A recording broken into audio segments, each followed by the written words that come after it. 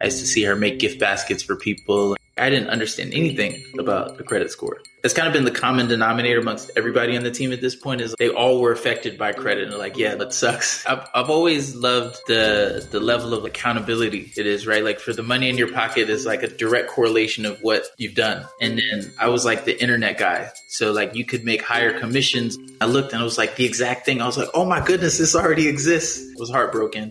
I was really naive when it comes to building a backable business versus a bankable business.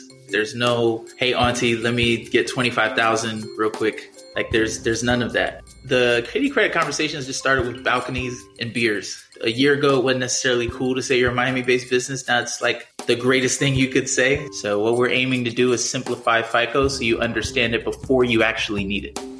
What's up, Unfound Nation? Dan Kihanya here. Thanks so much for checking out another episode of Founders Unfound. That was Evan Leapart, founder and CEO of Kitty Credit, a mobile chore tracking app that teaches kids about credit. Evan is one of those founders seemingly born to be just that, a founder. From lemonade stands and snow removal to cleaning services and auto transport, he's been fearlessly taking on venture after venture. Evan grew up in Columbia City, shout out to Baltimore, but he's been in Miami for over 15 years. So he's definitely an OG in the newly blossoming Miami tech scene. And to top it off, we had a wonderful guest co-host, Veronica Parks, from well-known venture fund Mavron. Veronica is one of their newest investors, coming from a career spanning venture and consulting, and it all started with her undergrad from Howard University. We were grateful to have her help us with this conversation for sure. Our episode is sponsored by Cascadia Clean Tech Accelerator, powered by Virtual Lab and Clean Tech Alliance. This 15-week accelerator program delivers mentorship, connections, funding opportunities, and more to early-stage clean tech startups looking to launch and scale their businesses. Applications are open until April 16th, 2021. To apply today, find a link in the show notes or go to cascadiacleantech.org. Our episode is also sponsored by Afroblocks, the global Pan-African freelance marketplace and collaboration platform, a great resource for devs, designers, and virtual assistants. Check out the link in the show notes. Please make sure to subscribe to our podcast. We are available anywhere you get your podcasts, even YouTube. And if you like what you hear, drop us a review on Apple or at podchaser.com. It's March 2021, and we are hopeful that we can see the light at the end of the tunnel with this pandemic. There are still many suffering, though, directly now or from the economic or health after effects of COVID. So let's all remain vigilant and compassionate. My heart is also pretty heavy today, as we've just had 7 mass shootings in the last 7 days here in the U.S. Solutions to this different kind of crisis seem to evade us. But for me, it all starts with empathy and appreciation. We are all Americans. And unless you are indigenous, we all have a heritage that originates from outside this country. Yet we all share a common bond and belief in the idea and principles of what America is. Asian Americans, African Americans, European Americans, we are all still Americans. Your neighbors, your coworkers, your fellow citizens, your community, your family. Against this foundation, we can celebrate, not resent our differences. And violence is never an answer. It starts with reaching out to those with differences you can see. Strive to understand them, appreciate them, love them. We can't legislate community, but we can vigorously pursue it. Now, on with the episode. Stay safe and hope you enjoy.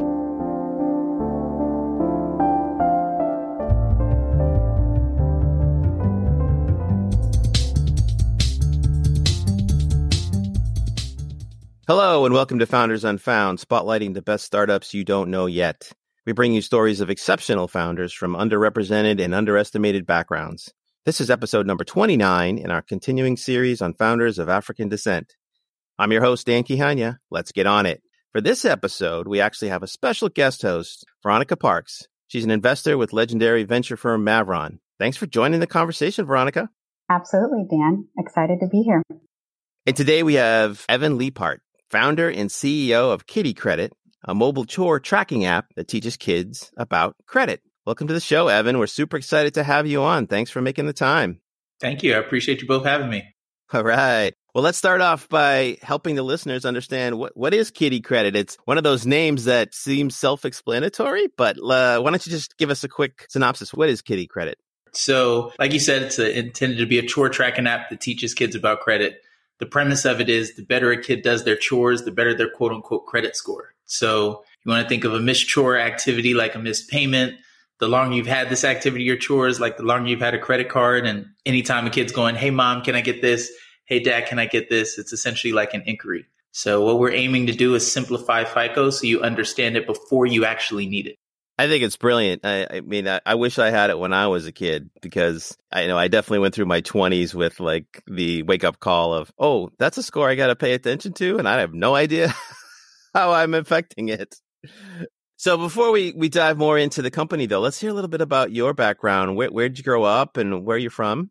Yep. So I was born in Pittsburgh, big Steelers fan, and I grew up right outside of Baltimore in the city, Columbia. I lived there until I was about 18 years old, and then I moved to Miami. I came to Miami in 2004, went to FIU, didn't finish, but I went there. I just fell in love with the city and have been here ever since. Brief stint in LA for like a year, but I've been in Miami pretty much my whole adult life. That's cool. So, but like, let's go back to growing up in Columbia City. And do you have brothers and sisters, or? I'm the only child, my man. So there's perks. Be a little spoiled at times, but you can either be a real extrovert because you just have to make friends because you don't have a brother or sister. So I fall along those lines. Versus being more of a recluse. But yeah, my mom was a flight attendant. So she was gone a lot when I was younger. So I had to really it developed a strong sense of independence, so I think that's part of where I got my entrepreneurial spirit from. One, being on my own, but two, also she was very entrepreneurial minded. So I used to see her make gift baskets for people and learn how to make shirts for people. So I learned how to like measure for dress shirts, and I started doing that when I was younger too. So I got a lot of cool gifts and gems from my mother. So I always find it fascinating. So what's it like to have a parent who's a flight attendant? Like, all your friends have, parents that have like 9-to-5 jobs. They show up, for the after school stuff or for the cookouts, and your mom is like gone for 3 days and then back for a couple of days. Like, did it feel like different, or did it just feel normal? Like, this is just the way our lives are. Yeah, it was just my life, right? Like, like my mom and, like it was a really normal childhood to me, right? But if you look at it on paper, it was different, right? So like my mom and dad divorced when I don't even remember the age. I think it was like 2 or 3, but they had a perfect coexisting relationship as parents. So there was really no friction. But like when she was gone, she did everything that she could, right? She had the leftovers for 3 to 4 days. So I would heat them up. So it's not like I went without meals. And I didn't take advantage of it or anyway, at least in my younger years. When I got a little like 17, 18, it went a little but when I was younger, I was super responsible. So I think we just kind of had this mutual admiration and respect for one another. I knew that she was gone, so I'd take care of the house, and I just knew that she was doing the best that she could to make sure that we had a place to live and food to eat. That's a lot of responsibility, though, as a young person. These days, kids are, they're almost never out of the eye shot of some adult, right? I mean, to grow up kind of fending for yourself, obviously your mom made sure that you were safe, but that's a pretty big deal to be that independent. I mean, and it was when I was like younger, like, elementary school years, had babysitters and stuff. But from middle school onward, it kind of, there was nights where it would just be me. So tell us more about like how your entrepreneurial self emerged, because you talked about yourself being entrepreneurial at a young age. How did that show up? I think the first thing I did was I had a lemonade stand when I was younger. I actually had one, right? Like that's kind of like the perennial start of the journey. That was mine. But I used to look forward to snow days, not just because I would go sledding with friends. Like I knew that I could get outside and I could shovel snow. And I'll be first one out there. I had like little business cards. I'll tear up sheets of paper and I'll go and charge like $20 per car. And, all of a sudden fingers frozen, toes frozen, but I got like $200 in my pocket. But yeah, that's where I got my start. That's great. Yeah, I did the same thing. Yeah, I lived in Boston and, when that snow came and I lived in this apartment complex, that was like within 100 yards of my house, I could hit 20 houses and be rich with whatever, tens of dollars that they would give me. Mine was the opposite. It was, when is spring and summer coming so I can mow people's lawns? Yep. It's something though. It's like, okay, you start looking at your neighbors like, okay, that's $20. They're cheap. That's $10, $30. They like the tip. Yeah. Well, that's great. I mean, and I imagine that, the feedback loop that you get from like I'm going to start something, I'm going to go directly to have somebody pay for it, is a powerful lesson in learning, right? That you can get. And for some people, maybe it's just like, yeah, that was fun and I hustled a little bit. For other people, they, probably get kind of drawn to it. It's like, I want to keep doing that. Is that kind of where you went? Is like, I like this hustle, entrepreneurial, doing my own thing? I've always loved the level of like accountability it is, right? Like for the money in your pocket is like a direct correlation of what you've done, right? So like for me, it's always been, if I'm at work and it's not being an entrepreneur, I always like being a sales rep because I felt that how hard I worked was a direct correlation to how much money I could make. So like commission, it was never a problem for me to make a little less in salary because I knew that I could make more in commission. And then like to give you another entrepreneurial example, when I was a kid, I learned how to make a computer from scratch. I think I was like 14 or 15, not just because I was overly interested in computers. I wanted to have the fastest CD burner in school so I could burn CDs and sell them to my friends. Wait a minute. So you figured out how to build a computer so that you could essentially create a CD manufacturing station. Yes, absolutely. So I remember it clear as day. So we had Pentium 4. I think the CD burner was like TDX and it was like 40X, which was like the fastest at the time. And it had like the sound card and a bunch of stuff that I didn't really need in it. I think the hard drive was like, by then standards, large is probably like 256 megabytes. I don't remember that.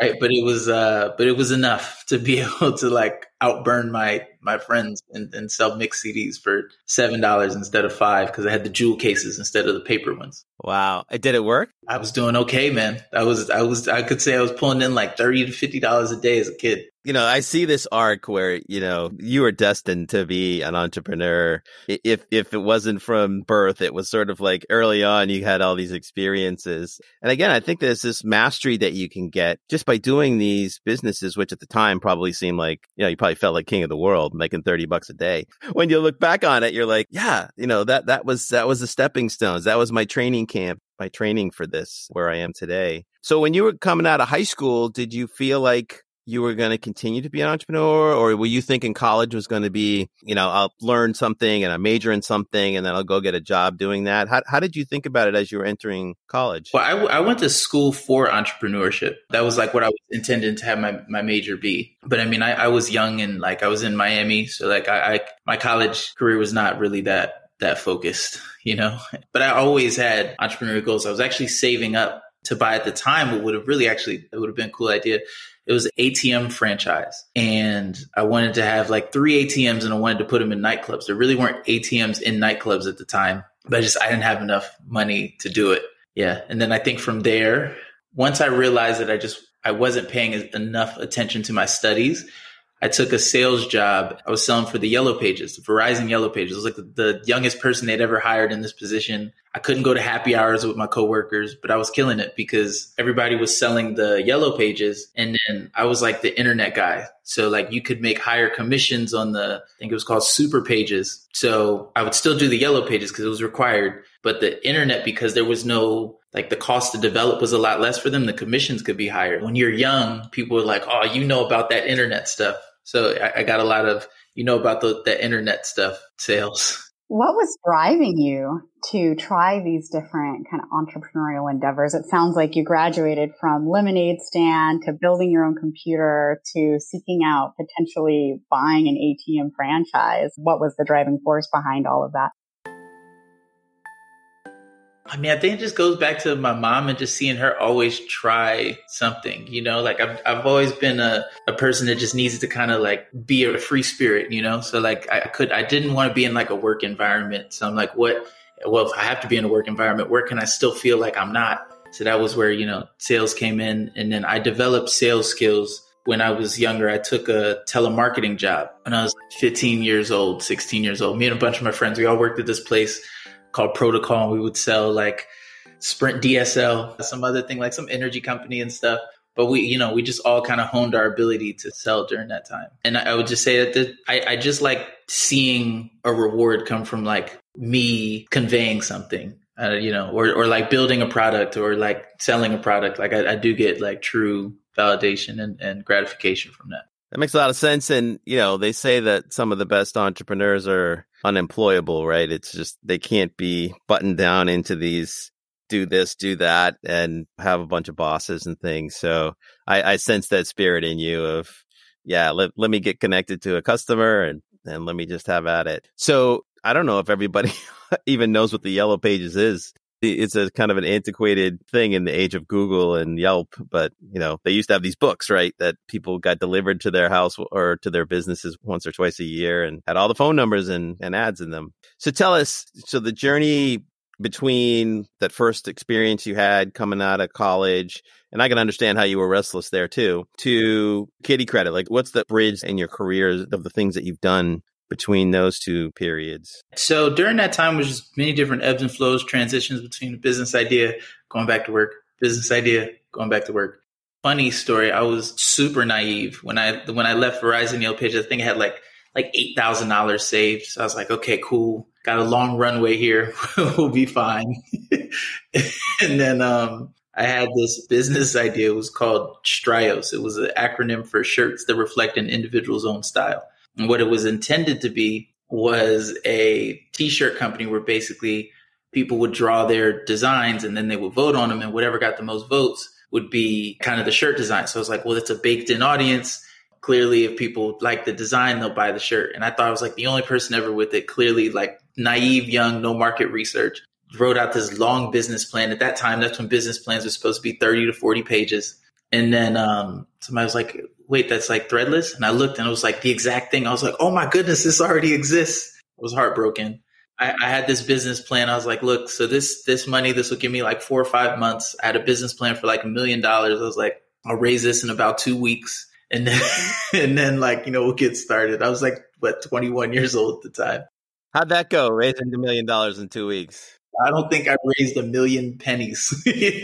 Like I was nowhere close. I don't think I raised anything at all, honestly. And then I was like, well, it's time to get back to work. So I got back to work. And then years down the line, I used that same name. And I was telling you, my mom taught me how to measure for dress shirts. It became the name for the dress shirt. So I did that for a little while and that was okay. But during this process, like, right, of working, doing these things, mind you, this job history is definitely not good for when it comes to trying to make a purchase like a home or anything like that. But when I came to college, I got like credit cards right away and I fell into debt. And understand anything about credit, right? So to bring all this together and like kind of the thesis for creating Kitty Credit was I saw how bad my credit score got, like it got terrible. And part of it was, I made financial mistakes, but secondly, like I didn't understand anything about the credit score. And in my business ideas, like if I wanted to get access to capital, I was never really able to do it. My credit score was too low. So I was like, man, there's people with Facebook level ideas out here, but they don't have any means to an end to be able to execute upon these ideas. There's no, hey, auntie, let me get 25,000 real quick. Like there's none of that. I mean, now we have crowdfunding, so things are getting a little easier. But back then it was like, if you didn't have any access to startup capital, you kind of really just stayed where you were at. Kitty Credit was something that I thought about like 10 years ago. I was like, man, how do we teach kids about credit in a way like they understand it before it's actually an issue? And it's not just something you learn in like one class and then you forget it like most of the classes that we do when we're growing up. Yeah, that's so true. Yeah, it's really interesting how like we have all this massive industries around SATs and doing well in school and all these things that sort of prepare you to be, I guess a student, right? But these life skills, when I was a kid, we had home economics. Yeah. At home ec. Yeah. Right. And they taught us what a bank account was. I mean, they didn't tell us about credit, but at least there was some like, this is kind of how interest works. And they also taught us how to sew and some other things, and how to cook. But yeah, so let's definitely dive more into the origin story of Kitty Credit. But we're going to take a short break and we'll be right back with Evan Leapart from Kitty Credit. You're a visionary founder building the next big thing, but your ever-growing to-do list is slowing you down. Well, lucky for you, getting things done just got easier. Introducing AfriBlocks. AfriBlocks can connect you with the top freelance talent in all of Africa, and they will manage the project for you. We have vetted thousands of software developers, graphic designers, social media managers, and virtual assistants who can help you save time, save money, and build better. Get it done right the first time. Visit afriblocks.com and tell us Dan sent you to get 10% off your first job.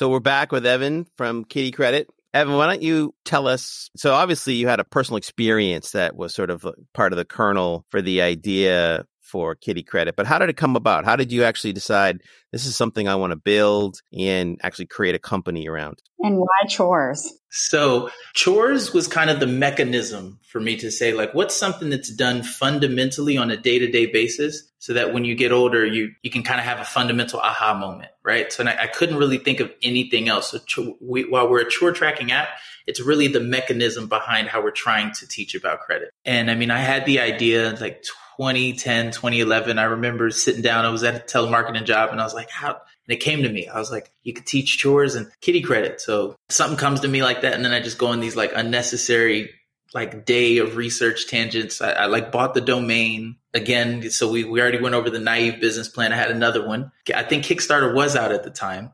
So around like 2012 or 2013, I had this like, we needed like $10,000 to launch and build the app. And it was like, if the perk was like, if you invested $1,000, you could be on like the board of directors. I wish I could find the page. I'm trying to look for it. Like I still can't find it. I hope it's there because it's like hilariously bad. Pretty much I could have been bought out for like $15,000. You know what, Evan? One of the things I'm hearing a lot in your story, though, is fearlessness. Right? Because there's some folks who would say, yeah, if I couldn't feel like that page was really perfect, I wouldn't feel comfortable putting it up. And again, this is a hallmark of a lot of entrepreneurs. And maybe it's not fearlessness is probably not the right term, but determination to overcome fear or to sidestep it. And so this is just another example. It's like now you can look back and say, yeah, this is probably mistakes I made. But at the time you were like, let's go, let's do it. For sure. It was knocking it out the park.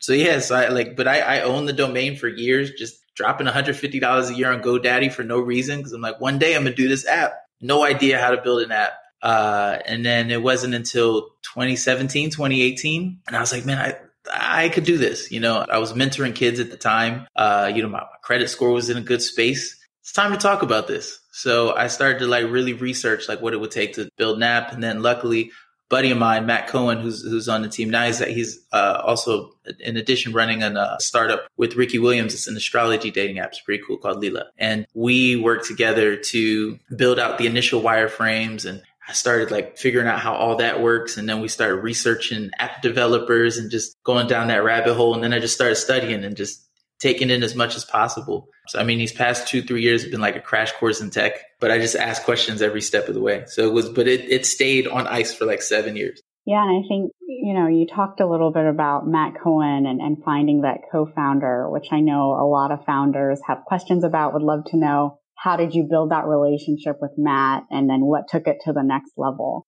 So the Kitty Credit conversations just started with balconies and beers. We talked about it like 3, 4, 5 times. He's like, oh, you really like are trying to do this app? I was like, yes. So we would just sit down and we'd spend like 4 or 5 hours and like really go through the wireframes. And as he saw me build it out, then he was like, well, we got to find an app developer. And I went on like Upwork and some other places and started making a short list of app developers we thought would be cool based on the budget that I had, which wasn't much. And then set up interviews with them one by one and like rated them all like on who we thought would be decent. And it's like, man, but the ideal as I started reading more was to kind of find your CTO in-house. And then so we went from it being potentially an overseas developer to potentially being a US developer. It was a company we were going to use based out of South Carolina. And then luckily we found a CTO, right? So at the time he was a top tile developer, had a master's of science in finance and a personal pain point with credit. That's kind of been the common denominator amongst everybody on the team at this point is like, they all were affected by credit and they're like, yeah, no, it sucks. It needs to change. I'd love to help. So that's been super helpful because this project has been bootstrapped for so long until recently. So being able to get people to do things and be like, I don't really got it, but like, I will, it helped a lot. But yeah, no, it's, once we cranked that out, we found our CTO and then we just, we really got to work. So this is an important thing, to Veronica's point, really. The idea of convincing other people to come on board on something that is, let's call it what it is. There's a lot of risk, right? Not just the risk of the business itself and the idea, but like professional risk and opportunity cost of like not making salaries or whatever, or using your time for things that don't like pay income.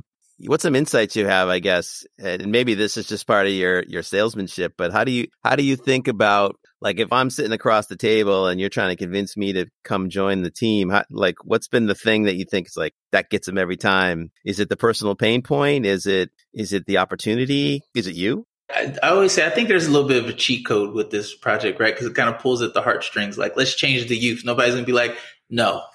You know what I mean? So like, there's that helps a lot. I mean, part of it is me, I'm sure. But like, I think a lot of it is just, it's a culmination, right? It's like, we're all driven towards a common goal. Like we see a tangible way to get there. Everybody has their role to play. There's really no like overlaps. And, I give everybody a voice. So somebody can be like, Evan, it's a terrible idea. I'm happy to hear it. And if I'm like, yeah, you're right, it's terrible, we won't do it. Or I'll, be like, we're going to go with it. I'm sorry. But like, being able to have like a healthy level of communication has always been the case personally and professionally. So I would say that's at a lot of it. And because it stayed in my head so long, I have a very strong vision about it. And so that unwavering vision probably helps too. Because there's been many times, especially when you say trying to teach about credit, it gets thrown into this financial literacy bucket. So they're like, oh, you should just teach how to save or how to invest. I'm like, no, like credit, we'll start with credit and we'll make the most credit focused next decision. And then along the way, I'm certain other components will come into play. But I mean, we've been trying to be knocked off our course many, many different times and go in different directions. And I think what you said is very key in terms of being able to articulate what is that vision, and then finding folks that align with that vision and not wavering on that vision, I think is really important and critical in early stage, especially as you're trying to build out your culture and all of these things. So, for founders listening, I think articulating that vision early on, especially as you start to look for CTOs and folks beyond that, is really important. 100%. Tell us a little bit about how it works. Like what are the features and like how does it work exactly? So it's pretty simple, right? Like in its public beta form now, which is available to download on the iOS. So parent comes in, they sign up their kids, and then they add their chores, right? Make your bed, brush your teeth, clean your room, do the dishes. We prefer that you add 5 or more chores, right? To get the maximum experience. 5 chores, 3 rewards. After you've added the chores, then you add the rewards. So the rewards could be monetary. So it could be $10 for 10 bamboo bucks, which is what they're called right now. It could be time outside with friends, or it could be an actual item. It could be shoes, right? And then the kid now comes into the app and they see how these things have been set up and they have their chores. So it's like, hey, mom, I made the bed. I did the dishes. I didn't clean my room today, but I brushed my teeth. Right. So every component of that will hold a weighted factor on your credit score, which is from 0 to 100. And the algorithm is designed to parallel FICO. So, your payment history is the biggest component when it comes to your credit score. So if you miss a chore, it's the biggest component. When a parent sets up the chore themselves, they can determine the priority of the chore. So if it's low, medium, or high. So if you were supposed to brush your teeth, which is a high priority, at least it should be, and you missed it, it's going to affect your score more than like making your bed, right? Like whatever the parent says. The utilization, your bamboo bucks that you get weekly, as long as the way we have it default set up is if you're saving at least 10% of them, you're not going to get penalized for utilization. So we're not saying you can only use 30% of your bamboo bucks like you can in the real world before you're dinged. But we wanted to just kind of create that simulated environment. The average age of your accounts is like the average age of your chores, right? So it's not spanned out over 10 weeks, right? So 10 years. So if you have it for like 6 weeks, you're getting your maximum point allotment there. If you have 5 or more chores, that's like a healthy credit mix. And then your inquiries, you're not penalized for them until after your 5th ask in a week. So you're just doing a lot. If you're just asking for everything under the sun, scores got to come down a little bit. So scores will go up and down? Based on so and then whatever your scores for the week is basically the percentage of how much bamboo bucks you get for the week. So let's say your credit score is 80 and you're supposed to get 10 bamboo bucks for the week, you'd get 8. And just like you can't start out with perfect credit as an adult, can't start out with perfect credit and kiddie credit. To get a perfect score, it would take a minimum of 6 weeks. Are the parents combining this tool with discussions around credit building? Or is that something that kind of comes later on? We are aiming to make that conversation easier for them, because we find is the parent that downloads the app in the first place for their kid probably needs help understanding it themselves. So we're trying to simplify it. So it's kind of a 2-gen educational approach to where we're saying to the parent, this is how this factors into your kid's credit score, but this is how it works in real life. right? And then for the kid, it's simple. We're not saying we want 7-year-olds to implicitly understand FICO. We just want to be like, when they're 18, they're like, man, it's like when I didn't make my bed that day. It's like when I missed my car payment. So that way they're understanding the mechanics of it. I think it's a behavioral masterpiece, right? Because it is about gamifying it. And for a lot of us, I mean, I'm in the fintech business and FICO still has it's a little bit opaque, right? It's like you do something and you think, oh, that should pump my score up. And it's like, that didn't really move. But just acknowledging this idea of the feedback loop that, okay, if I do this, it results in this. If I do something else, or if I miss something, which I think is probably as important, the idea of missing, right? At the end of the day, credit score is about consistency and reliability and predictability of your ability to repay, right? And so it's all about history and consistency that you've done in the past. So I think it's a great idea.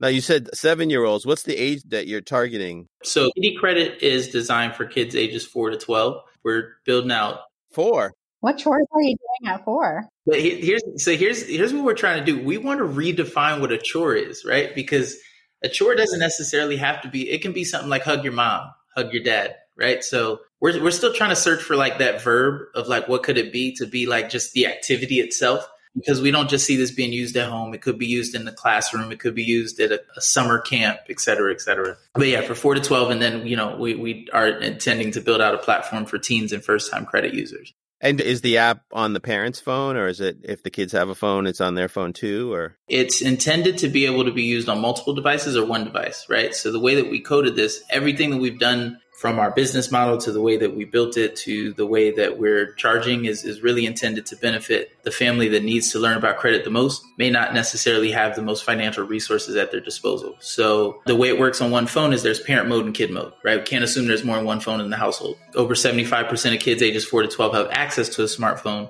but it's not necessarily their own. So the way it is when you're in parent mode, when you go to child mode to give it to your kid, essentially they can do whatever they want with their chores. But if they can't approve or deny or change any settings, that's only in parent mode. And the moment they try to go back, they would have to re-enter the password, right? So if, for example, with your kids, if you wanted to use it with your kid, you just tapped on their profile and then it stays locked in that kid mode, right? And so that way it can operate on multiple phones. I'm envisioning an Alexa plug-in where it's like, hey, Alexa, tell mom I made my bed. I can't yell that out right now because I have one in the house, and then she'll just replay it back like, I don't know that function yet. Who are your kind of early adopters? Who have you seen really, pick up Kitty Credit and take off with it? And does that change as you scale and grow the company? We think it'll change a little bit because our approach now is B2B2C. So we're working with organizations and municipalities looking for unique ways to engage with their audience. But, if we look back on what we could have done, I think we really could have done a better job at fact finding where our users came from. We have over 5,000 families on the app, which in the grand scheme of things isn't a lot, but we literally spent $0 on marketing. It's just been all organic interest in what we're doing. And we have over 50,000 chores completed. So they're coming, and then so we've been trying to figure out from them what they like and what they don't like about the app.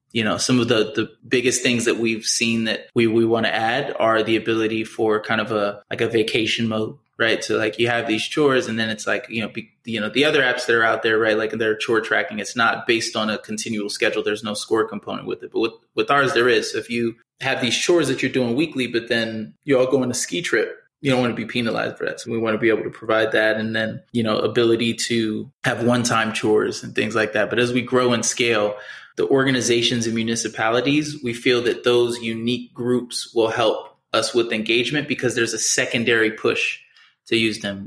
This particular space, the engagement challenges that we have, while all parents mean well and want to do things for their kids, it can be a chore to get parents to track chores. So we're really trying to simplify that and just really do everything that we can to get it embedded and to having them use it on a continual basis. I can tell you as a parent, my kids are teenagers, and every week I have to say, as I look at the garbage piling up, whose job is it this week to do the garbage? And I was like, I don't know. I haven't written down. They're supposed to be responsible enough to organize it themselves. And yet I'm still Who is supposed to do the garbage? I don't have any kids, but that same thing gets said with me and my spouse.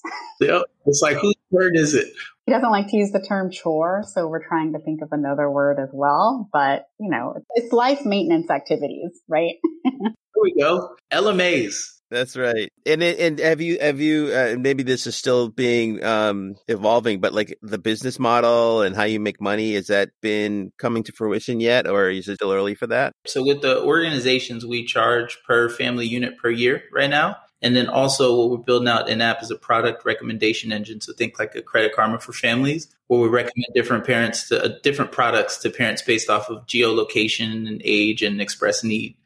So that way it becomes a resource for them. So to really get into like how we're building around the engagement, like we're focused on 3 components right now: the in-app educational content itself, right, outside of just simply the scoring model, building a robust reward offering for kids, right? So the ability for, real world acceptance of money, being able to use digital gift cards, and then rewards from partners, right? So we're working with YMCA Atlanta, we're working with Equifax and Equifax Foundation. Let's say they want to give tickets to the Atlanta Zoo, for example. You'd be able to digitally distribute that reward. On the parent side, right, to help with that engagement too, is we want to have products for them that actually serve value to them. So they're not just going into it for their kid, they're actually going into it for themselves. It's like kind of Credit Karma effect. You're going in, you see what your Vantage score is, but then you see all these different tools that may be available to you. And so as you think about, you obviously have a big vision. If we look down the road, like how do you define success? If you thought to yourself several years from now and, you're the next unicorn or whatever, how do you define success for this company? So I think we look at Kitty Credit essentially as like phase 1 of what we're trying to do, right? So like scaling to teens and first time credit users, where we actually want to be able to distribute our own cards to them. And we want to change the methods of how credit is issued, right? Like if it's based simply off of, your first time credit user and you're using metrics around income or whatever the case may be, they can still be determining factors that are biased and don't affect positively the underserved, the unbanked, the underbanked communities. So we think education can be a methodology for de-risking. So we're in the process of trying to make that happen now. And if you combine those things together, we think that's kind of a credit education ecosystem package that can be replicated in global markets where credit is either a new thing or it just doesn't exist. So like emerging markets or third world countries. If we're teaching countries how to effectively instill credit, then we're in good shape. I like that. I have a business in India in the fintech space, and I can tell you credit is just in its very early stages there. There's a lot of opportunity globally for sure. We're going to take another short break, and we'll be right back with Evan Leapart from Kitty Credit. You're a visionary founder building the next big thing, but your ever-growing to-do list is slowing you down. Well, lucky for you, getting things done just got easier. Introducing AfriBlocks. AfriBlocks can connect you with the top freelance talent in all of Africa, and they will manage the project for you. We have vetted thousands of software developers, graphic designers, social media managers, and virtual assistants who can help you save time, save money, and build better. Get it done right the first time. Visit afriblocks.com and tell us Dan sent you to get 10% off your first job.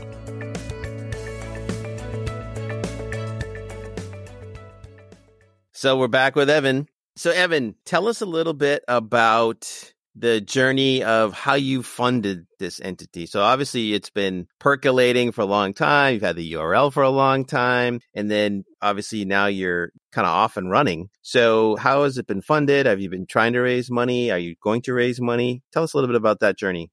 Yeah, the irony of this all is that like when I started this, I had great credit. And then in order to, really, because I was bootstrapping everything, I really went into my own personal credit and just maxed things out to get things to where it needed to be. I realized that this is it. Like I'm totally cool going all in on this project. This was always the business I wanted to do. So, I bootstrapped, about collectively put together like $50,000, I'd say, over the course of this. And, up until this seed round, which we're going through now, we hadn't raised more than a total of $200,000 to get it to where it is. And it just, scrapped everything together so we could pay our CTO. Was like, look, I got you. I'm gonna sell you something now.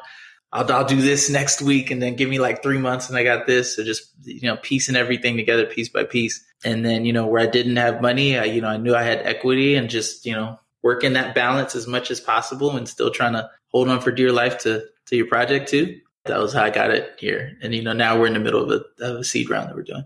Tell us about your raise and how you're thinking about, who you're partnering with or who you want to partner with. And how do you think about that as the founder of Kitty Credit? So we've made some traction there. So pretty notable people. But for me, it's always fell into 3 buckets, right? Like you're either identifying with who I am as a founder, right? Like be it personally or just, my journey as an underrepresented founder. Secondly, you identify with the ecosystem I'm in, right? Like a year ago, it wasn't necessarily cool to say you're a Miami-based business. Now it's like the greatest thing you could say. It's the weirdest thing ever. I've lived here for 16 years. To see Miami Tech at the forefront is funny. And then thirdly, we're mission aligned, right? Like if you don't see credit as like a problem, probably not the best fit for this project because we're not deviating from that, right? Like that's like the one unchanging factor is that we're super focused on demystifying credit first. So I looked through those 3 lenses before, even really having the conversation. And I can definitely say we have turned down money from the wrong type of investment. It's just either for the wrong reasons or trying to take us in a different direction. That's really great clarity around how you filter your investors, because a lot of people that I talk to, sometimes entrepreneurs are like, just, they almost view it like just get a list of investors, start at A, try to find, a contact or a warm intro and just go down the list and then Veronica obviously could offer the investor perspective. But I think the criteria you laid out is probably what the better investors use for themselves too, right? They want to feel like they add value, that they're aligned, that they see the vision that that you're envisioning. And so that makes a lot of sense. I think some of the best things founders can ask investors are, 1, who are your LPs? Don't be afraid to ask that question. Whose money are you investing into my company? And then how do those LPs' values align with what you're trying to build, right? And then 2, trying to understand, okay, I know who your LPs are, but let me talk to founders you've invested in, existing portfolio companies. Do references on the investors because they're doing references on you. You can absolutely flip that coin and ask for references. And hopefully if they're good and open, honest investors, they'll probably just offer that up anyway. No, that's super true. You know what helped me? Because I used to get really beat down and upset by the process. I'm like, you don't get it. And I was like, what I realized was that, and I try to give founder friends this advice because I started taking it less personally, is once I realized that I'm trying to raise money from people that are trying to raise money, that got easy to understand. It's like, it needs to make sense to them so it can make sense to somebody else when they tell them about what we're doing. I really just started looking at it from that lens. And you're absolutely right. Like you start asking the right questions and just saying like, look, this is a partnership. You get a little more confident in what you're doing and what you're talking about. But I think that's just the nature of repetition. I'd love to hear advice for other founders who are going through this process who may not have had as much experience on the sales side as they grew up and as they were trying different, entrepreneurial endeavors like yourself. How do you think about telling your story, telling Kitty Credit's story, depending on who that investor is that you're going to meet with? Like you said, they're raising money as well. So how do you think through telling that story and connecting with that investor on the other side of now Zoom calls? So 1, if you're sharing your deck, make sure your deck is up to par, right? It doesn't look like you just did it using clip art.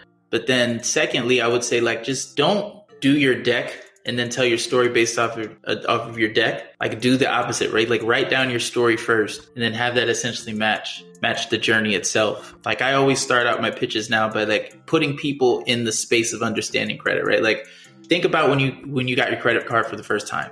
Think about some of the first purchases you made. Now, think about when you saw your credit score for the first time. Who understood how that even happened or worked? And then like people are like, I don't really remember. And it's like, exactly. And then I go into my pitch. So I would just say make your story captivating so they can understand your problem. I can't even imagine what it's like to be an investor and just have to hear about 80 different business models and just really separate them. But I know I would remember the stories. I know I remember the founder, and, especially if you're pre-seed or seed, I know, and I don't know what stages you all are, investing in Maverick, right? But like just in general, I think the earlier you are, it's going to be about you, the founder, right? Like Series C, like I don't need to hear Robinhood's CEO's story. Like I'm in probably, right? But the earlier it is, it's like, how will you be able to execute? So make sure that you sell your vision as a founder would be the most important thing.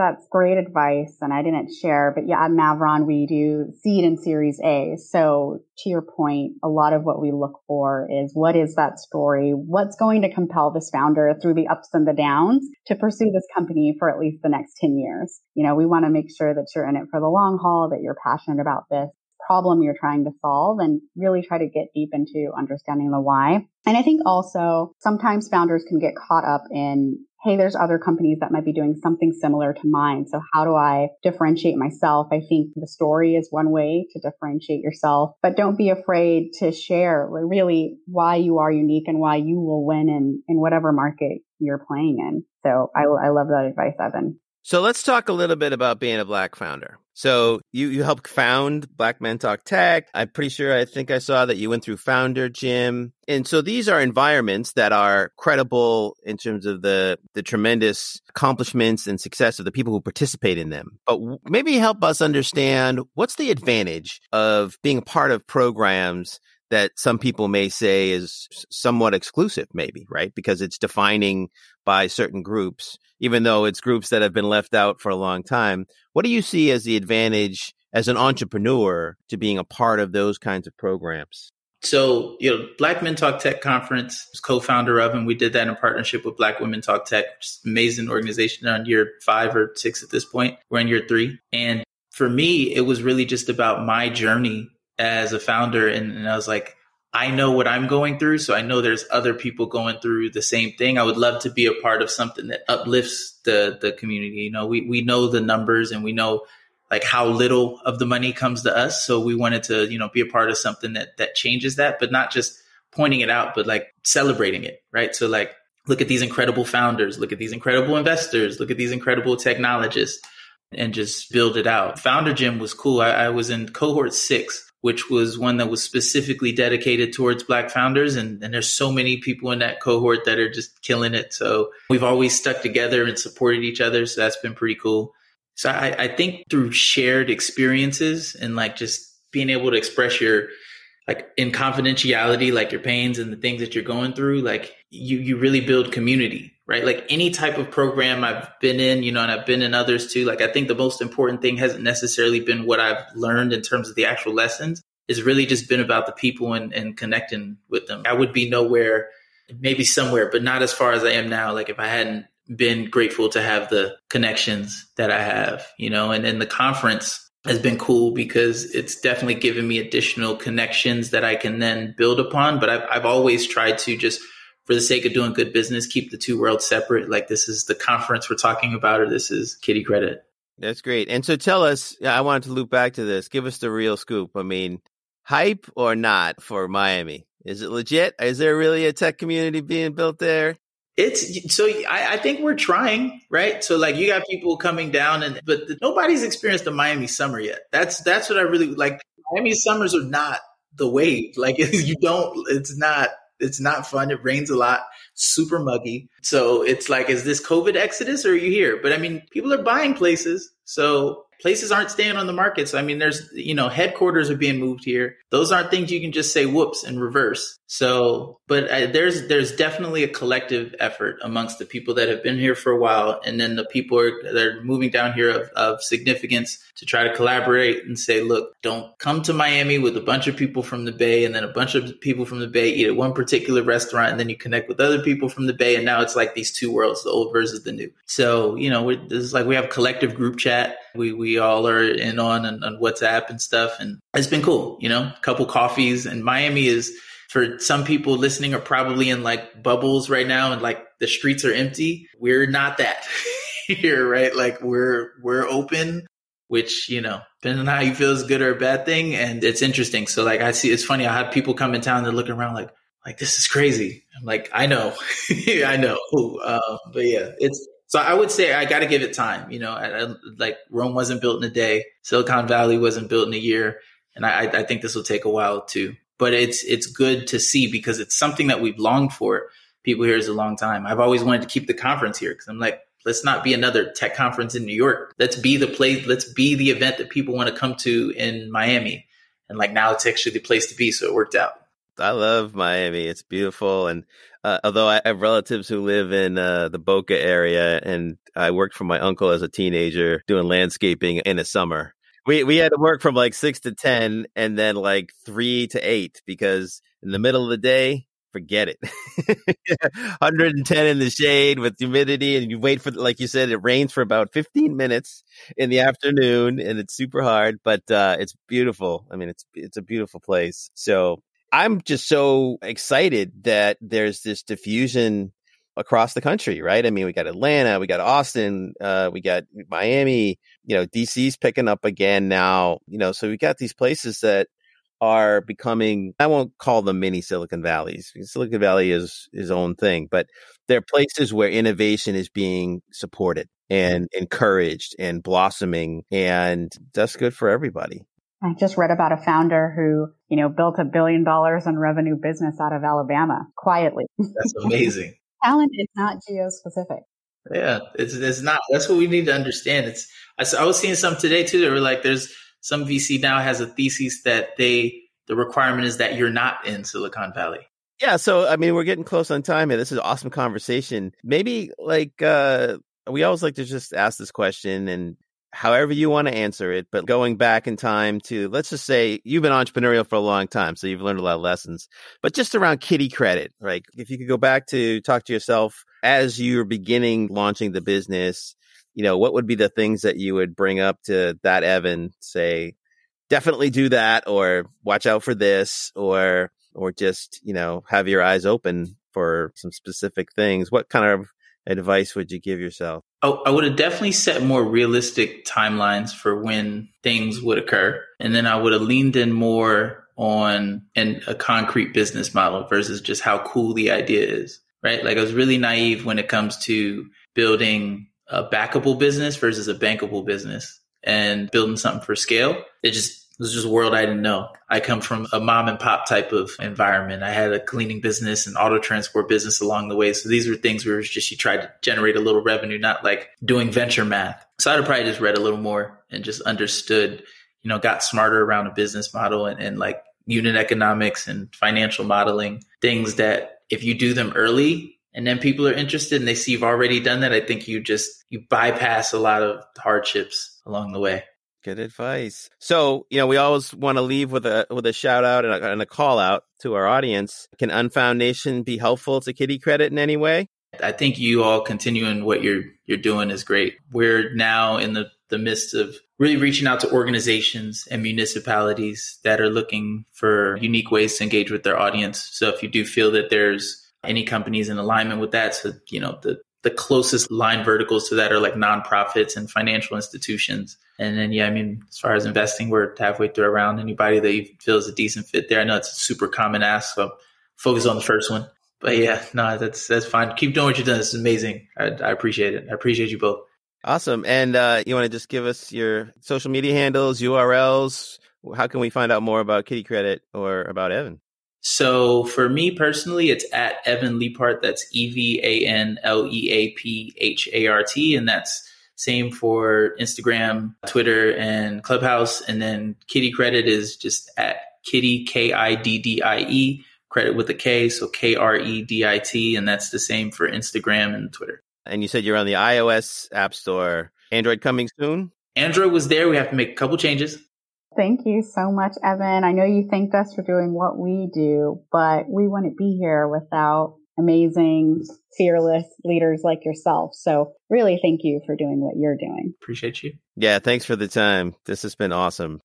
We'd like to thank our guest, Evan Leapart, our guest co-host, Veronica Parks, and our sponsors, Virtual Lab and Afroblocks. This podcast was produced by yours truly, Dan Quijana. Our music was arranged by Michael Quijana. Don't forget to subscribe wherever you listen to podcasts, or simply go to foundersunfound.com/listen to. That's listen, T-O. And follow us on Twitter, Instagram, or LinkedIn at Founders Unfound. Thanks so much for tuning in. I am Dan Quijana, and you have been listening to Founders Unfound.